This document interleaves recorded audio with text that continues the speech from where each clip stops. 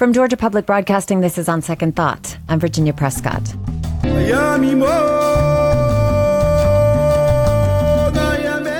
It has been a week. The White House is clashing with Congress over the impeachment inquiry. Protests in Hong Kong took a violent turn, and each day more barbs are lobbed and parried on social media. Well, we are taking a little break for diplomacy, thanks to the United States Department of State. A group of musicians from around the world continues the tradition of funding arts exchanges with a goal of cultural diplomacy. One Beat is a group of 25 emerging musicians from around the world who collaborate on writing, producing, and performing original music and touring select cities. They are in Atlanta tonight at the High Museum of Art and at Arts Exchange in East Point tomorrow. Well, this year's group draws musicians from Algeria, Mongolia, China, Brazil, Nepal, Cuba, India, and 10 other countries, including Morocco, where Farid Hanam is the singer of this tune. It's called Mimoun.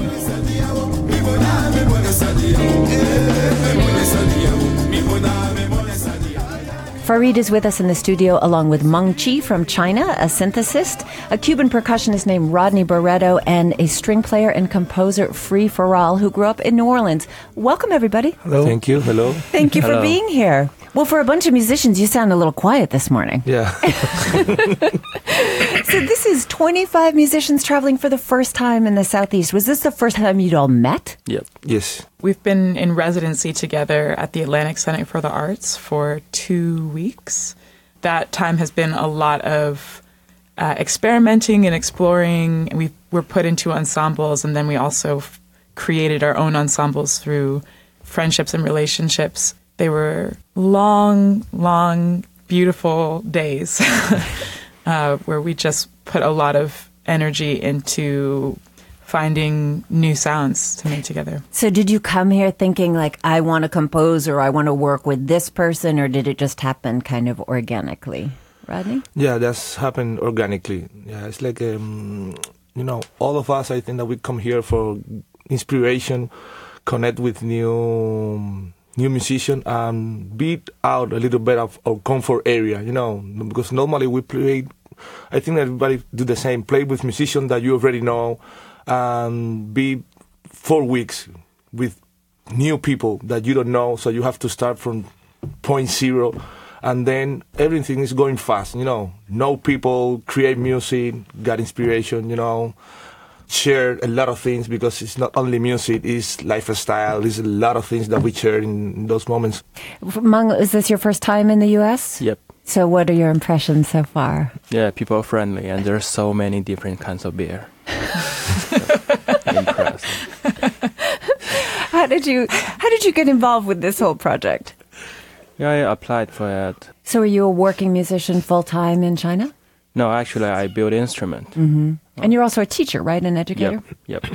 So how does this fold into the way that you look at music, working with people in all sorts of different places and traditions? Yeah, actually, I am very interested in exploring all the different workflows and relationships, the relation between the musicians and their instrument. So you all maybe take the work that you're doing here together and go someplace else with it? That's the plan. Yeah. I don't think it's possible to do something like this and not be changed permanently by the experience. Mm-hmm. We've all learned a lot from each other. So I'm thinking of that song Mimoun, which we heard a little bit of earlier. Rodney, you're playing a traditional drum kit on that. But Farid, you are singing on this. Farid, vous parlez un petit peu d'anglais? Or? Un tout petit peu. Just little, yeah. So you're also playing on, this is a traditional Gnawa tune. Gnawa music, yeah. Okay. What can you tell us about that? L'origine ou l'autre chose de la musique de Gnawa? Gnawa, okay. Donc, la musique Gnawa, this is old music from old Sudan. Old Africa, c'est très vieux. Mm-hmm. Very old? Yeah, very old. And in Morocco is very famous music, and all the Moroccan people like this music. And I'm very proud to play this music because it's not just music. This is history of slaves, history of... c'est une histoire de vie, une histoire de gens qui ont essayé de vivre et life and how people try to live their lives. Yeah. Yes. Oui. Voilà. You are singing in this ensemble, but you're also a bit of a star in Morocco. Yeah, in Morocco and in Arabic countries, because I'm singing The Voice season 1 in 2012. Mm-hmm. So you were in let's say the Arab version of The Voice. Yeah, Arab version of The Voice, yeah. Well, we're going to play a little bit of a video of Farid singing a pop song on a very flashy looking video.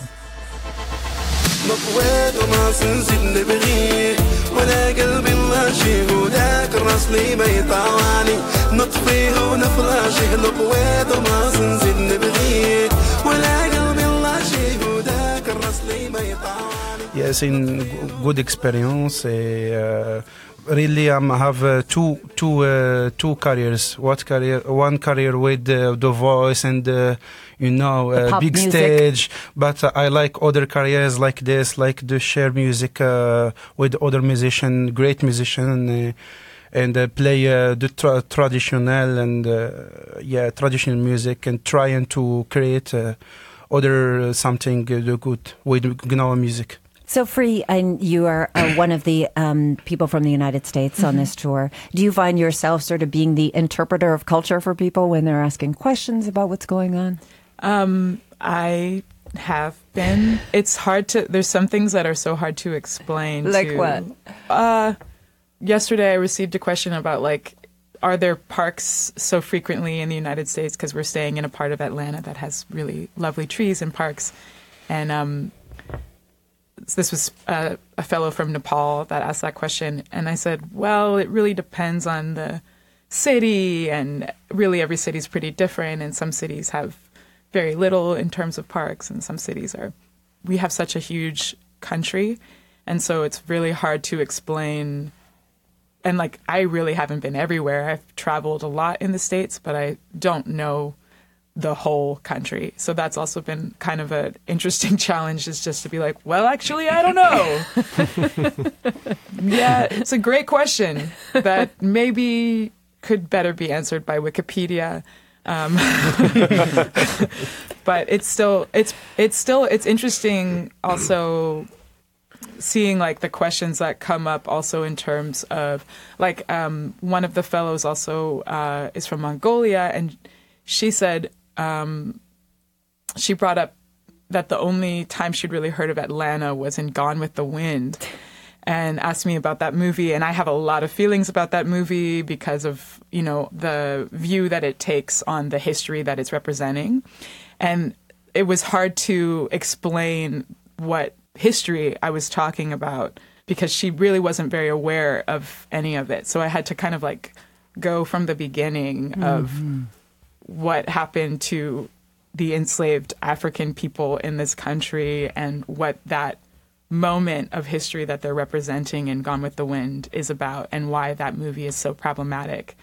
And then she was like, oh, I don't like it anymore. Well, I think the part of the goal here is to get beyond the shiny surface of things, right? Understand it well. That is Free Faral, who identifies as they, a multidisciplinary artist and composer and string player who is from the U.S. Also with me are Meng Chi. He's a synthesist from China. And Rodney Barreto, he is a Cuban percussionist. And also with us is Farid Hanam, who is from Morocco. They are all fellows for One Beat right now, and they're playing around the Atlanta area and around the Southeast, actually, in the next couple of days. So on this tour, this is just 10 days. You all are working together in these little pods. So let's hear a track from one of the pods. Rodney is playing the drums here, but the vocalist is Shruti Bave from India and Faniz Sahar from Hungary on flute.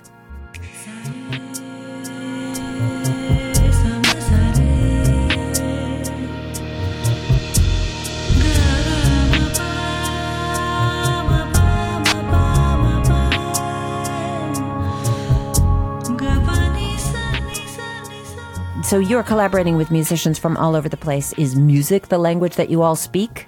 As soon as you became a musician, you will know that you began to speak an international language. it's the same notes for everybody. Yeah. You know, if you don't want to be stuck in one type of music, you're always going to be open to any type of music around the world. Well, the goal here is diplomacy. The State Department did famously send Dave Brubeck and Louis Armstrong and Dizzy Gillespie to tour the world as jazz ambassadors during the Cold War. And this is kind of a way of flexing muscle, but it was showing that the improvisational spirit of jazz reflected the free nature of the U.S. Today, that program is less about showing off than realizing the value of exchange. How is that exchange playing out for you in terms of this idea of diplomacy? Yeah, I mean, I think music is, in some ways, language that is perhaps less fraught with connotation than spoken language, and has a potential to reach levels of communication that are different than you can reach with words. One of the things that has been really amazing about this experience is that we've known each other, all of us, for 2 weeks. And the other day we were finishing up our recording with my pod, and I looked over at Mung and Yanto, who's another fellow from Brazil, and I realized that I'd only known them for 2 weeks. It hadn't occurred to me that this was not my regular life for days. It just had become so familiar. I think that there's a depth of intimacy and understanding that is possible to reach through making music together. And I think that part of the diplomacy is also creating relationships that are much deeper than it's possible to create if you're not working with people, making something new, and trying to reach a place where you can create something together. It's funny how American pop music is actually one of the few languages some of us have in common, because we have heard, all of us, some of these songs. The other night we were backstage, and there was one of the fellows from Tunisia and probably 4 fellows from all over the world singing Bruno Mars together on the piano and just having a ball, and they knew all the words. That's one way that people can connect, is through songs that already exist. But then there's also this other form of intimacy that we can build together in building new things together and in trying to reach each other from all these different starting points and making something new. It could be a reality television show following this group around. Sometimes it feels like that. All right, well, let's close with the song. I'm going to ask you to say it, if you don't mind, Free, the song that you wrote with Ivy Alexander from Kenya. It's called Voix. Ivy's playing guitar, and she wrote the chords to this song, and I'm also singing, and I wrote the lyrics. And on viola as well? And I'm also on viola. On viola. Well, Free for All, thank you so much for speaking with us. No problem. And also Mung Chi, Rodney Barreto, Farid Khanam, thank you very much for being here, and break a leg tonight. Thanks to you. And Thank tomorrow. You. Yeah, thank you. They're performing in Atlanta tonight at the High Museum of Art and at the Arts Exchange in East Point tomorrow. There's more information at our website, gpbnews.org. It's an amazing collection of fellows this year. You can go and look at all of them, and they're from, 25 different countries? It is really something to see. A little cultural diplomacy. Let's make room for that. I'm Virginia Prescott. Stay with us for more of On Second Thought. I'm tumbling to the ground, but I don't want to feel this way.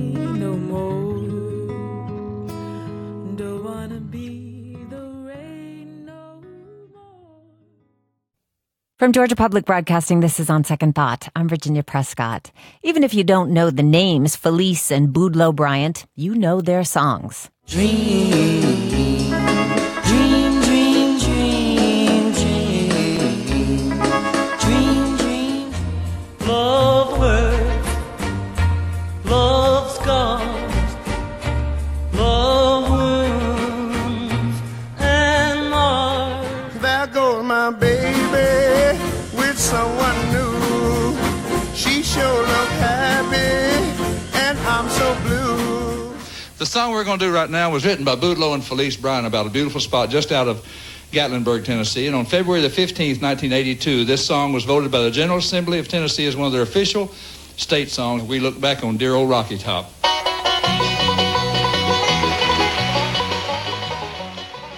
The hit-making couple is the subject of a new exhibition at the Country Music Hall of Fame Museum in Nashville. And the town of Shellman, Georgia celebrates the 100th birthday of one of its own with the Boudleaux Bryant Festival next weekend, October 11th and 12th. I'll be interviewing their son Del at the festival, and we'll show segments on Nashville's first pair of independent professional songwriters from Ken Burns' country music documentary. Del went on to make a career supporting music makers and producers as president and CEO of Broadcast Music Incorporated, or BMI. It's one of the country's premier organizations ensuring that artists and workers in the industry get paid for their work. He's now retired, but we caught up with him in Nashville to talk about growing up in the home of music industry giants. Del Bryant, welcome. Well, I'm glad to be here. First, a little bit on your father's musical education. He started classical violin training at 5 and winning statewide fiddling contests when he was just a kid. How old was he? Well, he was, I believe, 11, 12, and 13. He won several championships, or however that should be termed. And, you know, he was accustomed to being down at the courthouse a lot. And there were a lot of buskers and people playing around the southern courthouses. And there were a lot of fiddlers and different little competitions all the time. And Dad saw a lot of music, got an opportunity to play a lot. And, you know, with his classical training and his hoedown training, he became a pretty complete musician. Let's talk about your mom, born Matilda Genevieve Scaduto. She lived in Milwaukee, mostly was raised there, where your parents first met, but a pretty tough life. Her mother had to pull her out of school in the 8th grade just to, get to work and help the family funds. But she loved poetry, loved to sing. Tell us how she met your dad. Well, Mother, during the war, much like everybody else, was working multiple jobs. She and her sister were elevator operators at the Schrader Hotel. She was packing bullets at some manufacturing company, and Dad happened, because of some snafu, be out of work in Chicago, where he was a jazz fiddle player, one of the top jazz fiddle players during that period. And he got a pretty good little sit-down gig with his quartet at the Schrader Hotel. And one night, during a break in their gig that was at the Schrader, he walked out into the lobby and walked toward the elevator, and there was as quite often the case is, a water fountain in between it. And as he was approaching her, she saw him coming, and literally has told this story my whole life and her whole life after meeting Dad, that she saw the man she had dreamed of many times walking across the room directly toward her. And he came there, and she said, "Can I buy you a drink?" and pushed on the water fountain. And as he was bending over, and it splashed him completely and kind of amazed him and alarmed her. And next thing you know, she's trying to dry him off and at the same time telling him that we're supposed to meet, we're supposed to get married. It was just about that quick. And by the end of that evening, Dad was introducing her to his bandmates as his fiancée. And what's amazing to me, this was on the day of my father's birthday. And as it turned out, they are now this year celebrating Dad's 100th centennial. If they were here, I'm celebrating it on their behalf.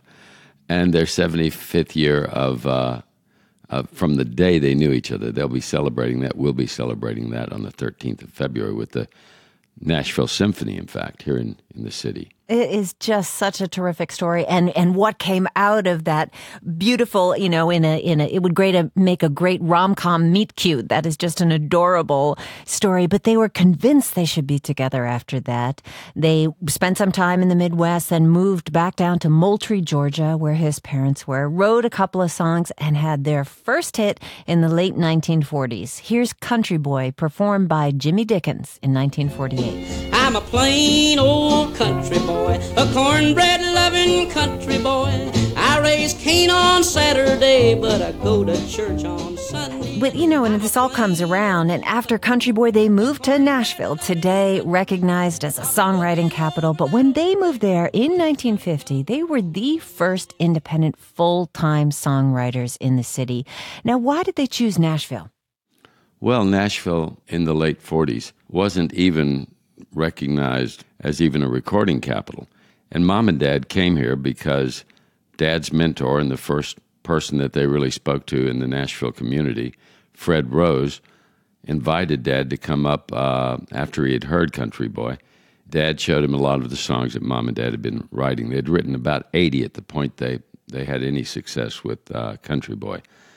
The song was eventually cut by Jimmy Dickens within the next few months. Fred said, I've got some royalties for you. I've got $400 now. I can send to you, but you need to move to Nashville. I'm speaking with Del Bryant, President and CEO Emeritus of BMI, and one of two sons of Felice and Boudleaux Bryant, Nashville's first full-time professional songwriters. Del will be in Shellman, Georgia next weekend to celebrate his parents' legacy at the Boudleaux Bryant Festival. Well, so they eventually wrote 6,000 songs together, so prolific, and made sure to point out that it was a collaborative process. But a little bit about your memories of that. They worked from home. Do you remember any of these songs taking shape? Well, the truth be, Virginia, I remember hundreds upon hundreds of them taking shape. They did it right at the house. They did it in the living room. They did it in the hallway. They did it in the kitchen.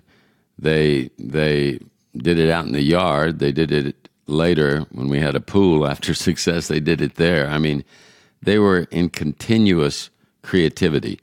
I'm sure many people who are listening have had those moments when they've created something and that you just buzz. You're so proud of it and you want to share it with people. And there's a bit of a momentary euphoria.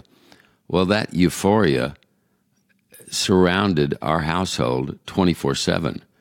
And not only the euphoria of creating wonderful things, but then the euphoria on top of euphoria when things would get cut or you'd hear them on the radio or they were becoming hits. So it was such a electrified atmosphere of acceptance, success, receiving these songs through the ether, and they were doing it all there at the same time that Dane and I were being raised. It was a very close family. They didn't travel. People would say, where would you go on vacations?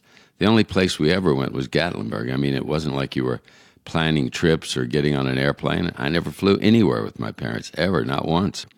And they would write in the car. My brother and I have the same memories of songs like Bye Bye Love taking shape in the car during a bit of a rain occasion with the windshield wipers going on. Dad loved writing to windshield wipers. Nice little metronome there. Bye bye love, bye bye happiness, hello loneliness. I think I'm yeah, and I don't think my father or my mother were capable of not writing during those metronome, as you put it, moments. So I remember so many songs. I remember waking up in the morning with Mom and Dane. We were later risers, certainly in the summer. And Dad would say, I just wrote something. I got to play you guys. And I remember the morning he had written All I Have to Do Is Dream. He had already cut it on a Reco cut. We had a disc cutter that would cut the old big black discs, and the carbon would come off just like spider web, sort of dark purple. But Dad had the disc and played All I Have to Do Is Dream for Dane, Mom, and myself. And it was incredible, but my mother said, Boudleaux, you could put that out and you'd have a hit. So I remember those type moments. If a song was written early in the morning, it was Dad, 100%, like All I Have to Do Is Dream, Devoted to You, Love Hurts. If it was written after breakfast, they were both on it. And for those occasions when Mother wrote something by herself, it was just Dad was at a session or Dad was buying groceries or she was home alone. And the real challenge was to try and remember the melody long enough for Dad to get home where she could sing it and he could write it down, or she'd get crazy trying to find him on the phone at a studio or at Acuff Rose and say, and when she'd get him, she said, I have nothing to say. Here's the melody. And she would, hum something out, and Dad on the other end of the line would write it down about as quick as a steno person would be taking shorthand, So it was nonstop, Virginia. We have to pause and listen to All I Have to Do Is Dream, recorded here by the Everly Brothers in 1958. Dream, dream, dream, dream, dream.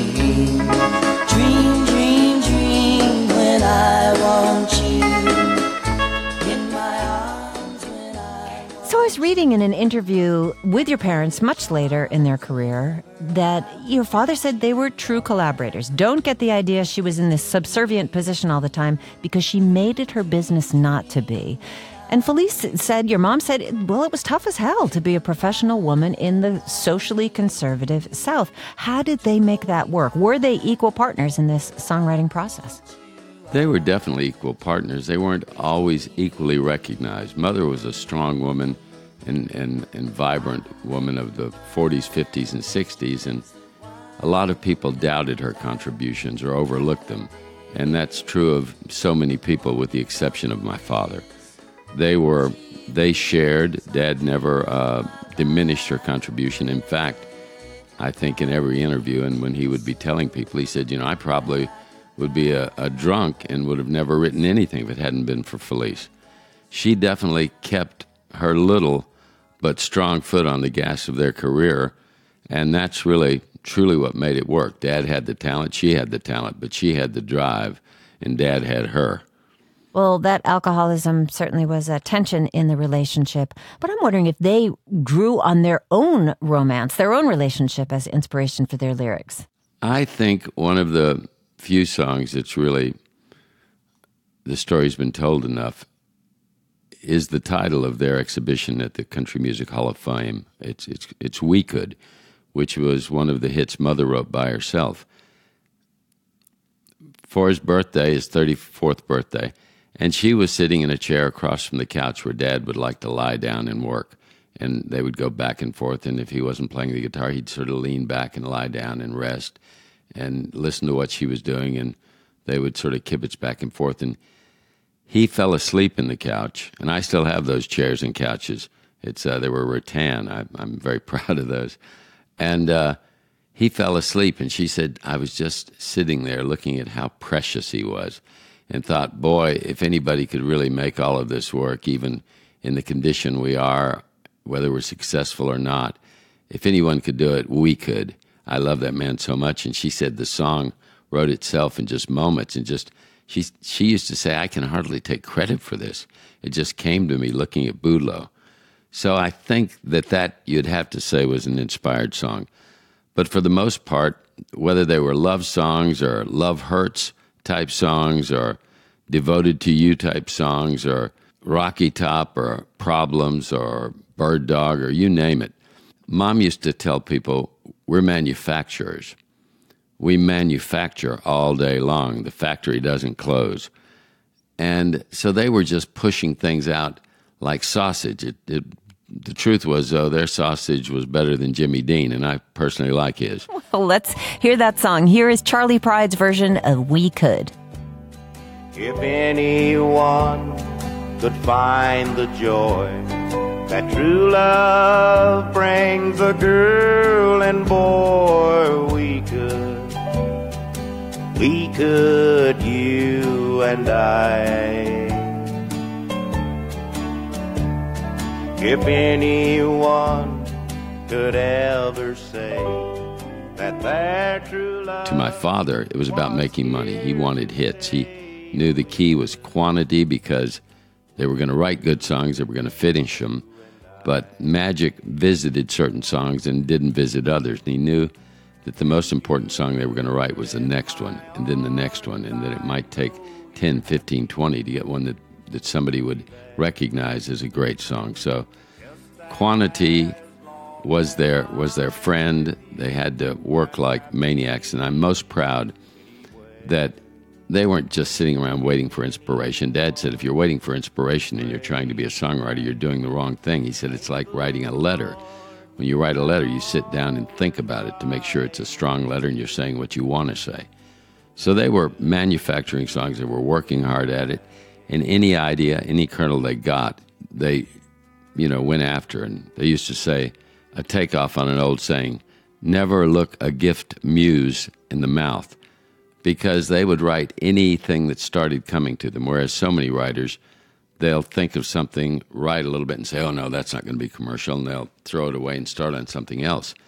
They didn't know where things were going. The rhymes took them there. The moments took them there. The melodies took them there. The songs came together, melody and lyric almost always together. And they just took it wherever it took them, and they made sure they finished, they polished, and then they moved on so quickly to the next song, not getting caught up or married to any one song more than another. It's amazing to think of what that muse did for American music. Del Bryant, I want to thank you so much for speaking with us. Well, I enjoyed it, and I hope the folks that listen to this in Georgia will come out and see us at Boudleaux Bryant Day in Shellman. Yeah, he's got so many stories, as you can hear. Del Bryant, President and CEO Emeritus of BMI and the son of Boudleaux and Felice Bryant. We'll leave you with Love Hurts. This is the Roy Orbison version, one of thousands of Bryant creations. And there is so much more where that comes from. Del and I will explore it all on stage together next weekend, October 11th and 12th at the Boudleaux Bryant Festival in Shellman, Georgia. You can find details at gpbnews.org.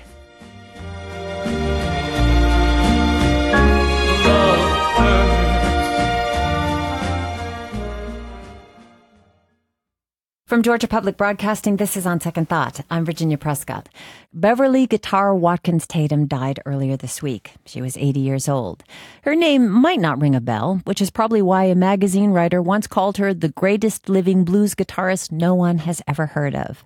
But Beverly dedicated her life to playing the blues. She grew up in Commerce, Georgia, and landed on the same bill as legends like James Brown and Ray Charles.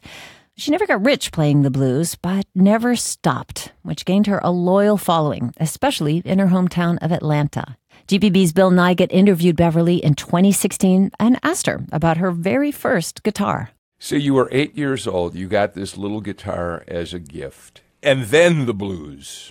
Yes? And then here come the blues. And the first song I learned to play was Blue Suede Shoe.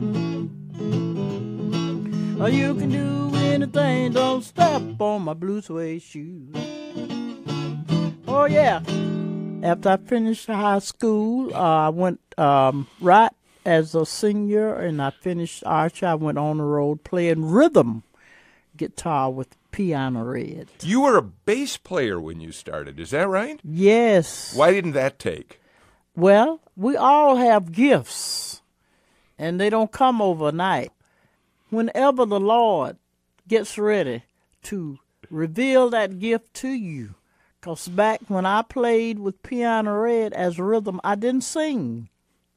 The vocal, I didn't do any vocals. All I did was stand up there and look pretty and played rhythm. But you were born, God made you to be a lead guitar player. Yes. I mean, this is what he wanted me to do. You couldn't make a living as a musician, as an artist for a long time, could you? It was a long time, yes it was. How did you make your living when you were already playing with Piano Red and out there doing really wonderful things? But how did you make your living? Well, back in 78, 79, the band broke up. Our group broke up and everybody went their ways. But I never stopped playing. What happened was I got a job washing cars, but I played on the weekend here in Atlanta. You had a platinum album, but yes. You didn't see much come your way as a result of that, did you? No, I didn't. What happened? It was divided before it got to me, That must have hurt. It really did. It really did. Now I'm getting a little royalties, but maybe not what I should get. But what I didn't get back then, I'm still going to get. It was in 1999 when your CD came out. The title of the CD was Back in Business. What did that CD do for you in your career? We went to Paris, France. We went to Germany, Argentina. I can just go on and go on, Yeah. Yeah. Mm-hmm. But it really brought me out, really did. Could you start making a living as a blues artist at that point? Yes. That's good. Yes. Mm-hmm. You want to play us out? What do you want to play? What's a favorite? Well, maybe I will do this. gospel. Oh, I love that idea. This is about the Lord will make a way somehow.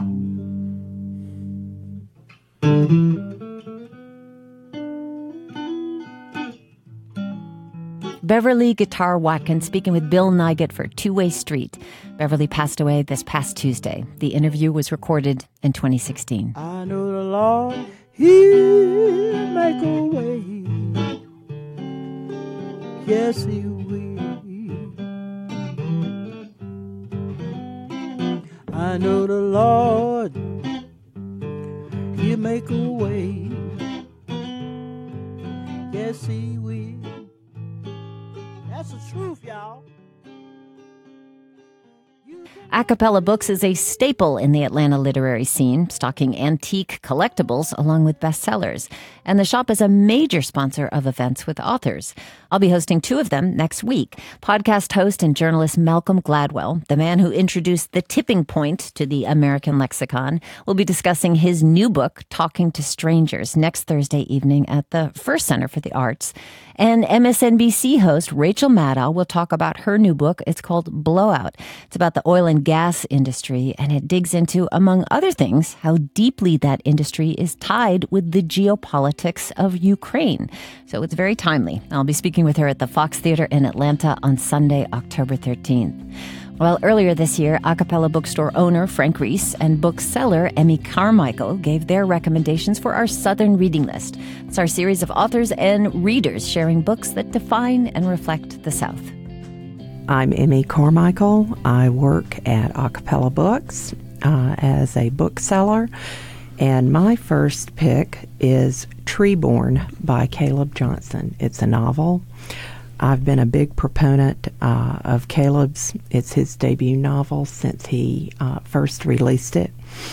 Back in the summer, I'd read a pre-pub copy of it and just fell in love. It's the story of Janie Treeborn, who grows up in a small town, Alberta, Alabama. And I, too, grew up in a small town, and so I immediately identified with Caleb's word usage, his turn of phrase.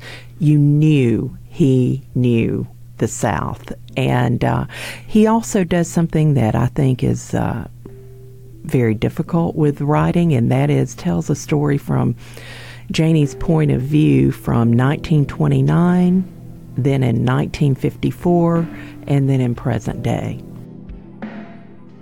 The water was coming, but Janie Treeborn would not leave. She'd lived alone in this house perched on the edge of a roadside peach orchard in Alberta, Alabama, ever since Lee Malone sold it to her. Sold, maybe not the right word for the price she paid, the price he would take. But it was hers, and she would not leave. Rather, the water take her, too. She'd been telling her visitor exactly how she came to own the house, which once was Lee's office, and before that, his boyhood home. A complicated matter. To tell how this house and the surrounding property became hers, she needed to tell how it became Lee's. And to do that, she needed to first tell about a man named Mr. Prince. See, back then, folks thought Mr. Prince wasn't but a rumor and a last name, she continued. But he was real. Lived in one of them mansions down on the river. She has a grandfather, Hugh, who is a Howard Finster-like character with folk art. She has a grandmother, Maybelle, postmaster of the small town, and it's her death that kind of throws everything into chaos. I look for many more things, big things from Caleb Johnson, and this is a wonderful, wonderful read for anyone who wants to know the South or who has grown up here.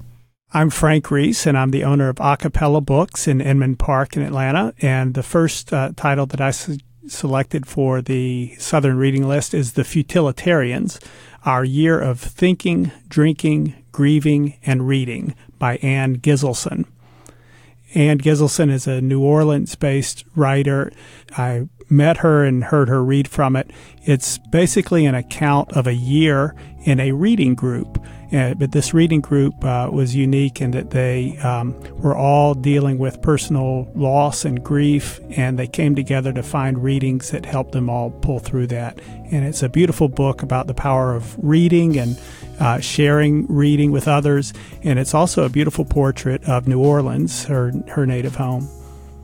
Each chapter is a different month and the reading material that they read. So sort of each chapter is its own revelation, because for the most part, it's not very well-known or familiar pieces of literature that they're sharing. So each chapter has a life of its own.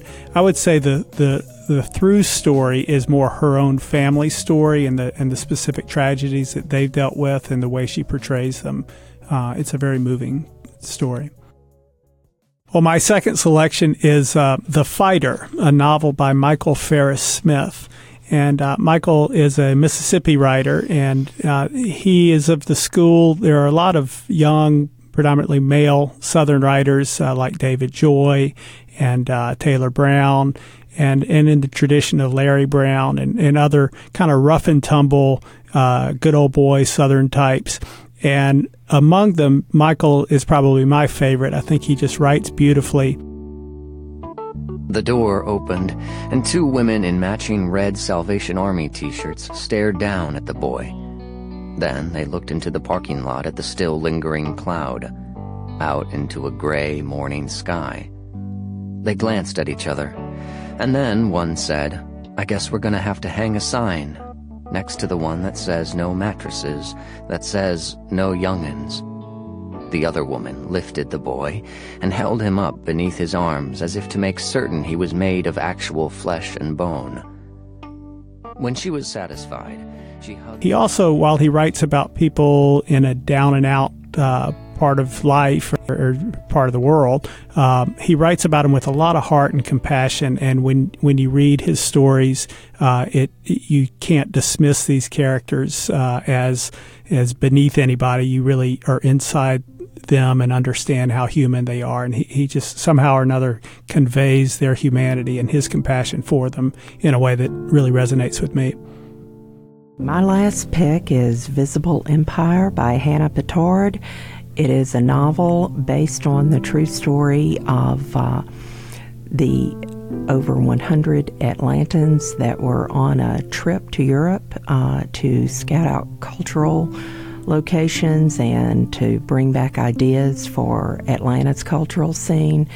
And the plane crashed on takeoff from Orly Airport in Paris, and there were no survivors. And this book deals more with the people they left behind in Atlanta and how they had to deal with the loss of their friends and family, as well as a setback for Atlanta's cultural scene as a whole. It's very readable, it's addictive. Once you start, it simply is addictive. You get caught up with the characters. And even though it is based on a tragic, true story, Hannah has done a great job of making the lives of those left behind compelling as well. Frank, I've got to make a confession now. A very poorly kept secret is that I often spend a lot of my time reading books that we get in. I'm sure those of you who are book readers understand once you start. And so I was about 100 pages in when I found Frank looking at me like, would you like to do some work now or just sit down so you'll be more comfortable? Anyway, so I took the book home that night and finished it. So I read it all in one day. Frank Reese there, owner and Emmy Carmichael bookseller at Acapella Books in Atlanta. Music there from Blue Dot Sessions. Acapella Books is sponsoring 2 onstage interviews that I'll be doing next week. First with Malcolm Gladwell on Thursday the 10th, and then with Rachel Maddow on Sunday, October 13th. You can find more information on both events at our website, gpbnews.org. And let us know on our Facebook group what you think I should ask Malcolm Gladwell and Rachel Maddow. I'll try to incorporate as many of your questions as possible.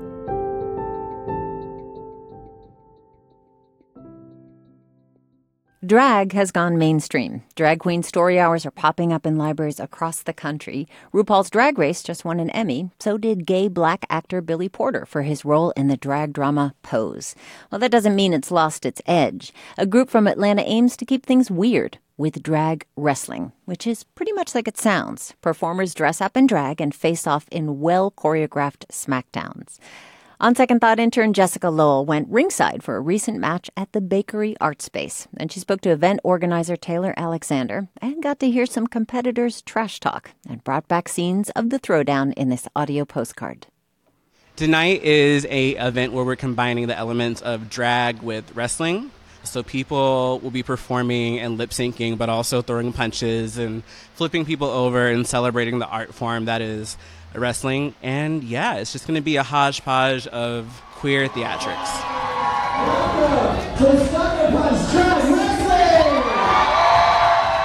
Let's get ready to rumble!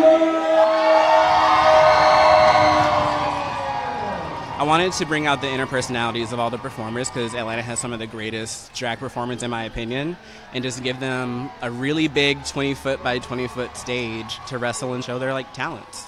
Saliva Godiva, she's been trying to sell off parts of the Chattahoochee River to those villainous gentrifiers. And I'm here to bring the pollination back to pollution.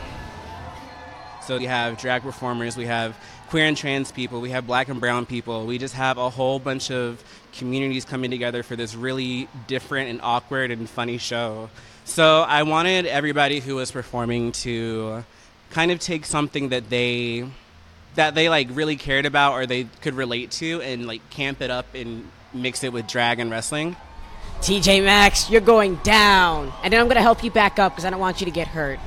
So we have a match that is a match between the pharmaceutical industry and the retail industry. Your first match and competitor coming to the stage is TJ Maxx. All right, next up, competing against TJ Maxx is Percocet. I originally was inspired by the Netflix series Glow, and it's just something different because I think a lot of people think that drag only happens in bars and nightclubs at late night hours, and drag is so much more than that, and it can really be applied to anything. If you want to do drag tennis, we could do drag tennis. So we are working on a drag political debate. And hopefully next year, if we are back, we'll kind of tie in a drag political wrestling match between whoever's competing for the role of presidency in the country. So just really applying ourselves to different themes that people wouldn't really think that drag could be applied to. She just thinks she's so pretty. She thinks she's so wonderful, but she loves to walk around with a smile on her face, and it's just disgusting to me. Those are fighting words. Thanks to our intern Jessica Lowell and organizer and activist Taylor Alexander and all the drag wrestlers at the bakery. On Second Thought is produced by Amelia Brock, LaRaven Taylor, Priya Mahadevan, and Jake Troyer. Jesse Neiswanger is our engineer. Our interns are Alexis Thomason and Jessica Lowell. Dawn Smith is our Dean of Grammar. Amy Kiley is senior producer. I'm Virginia Prescott, here Monday through Friday at 9 a.m. or anytime when you subscribe to our podcast. Hit the Programs tab for On Second Thought at gpbnews.org to subscribe.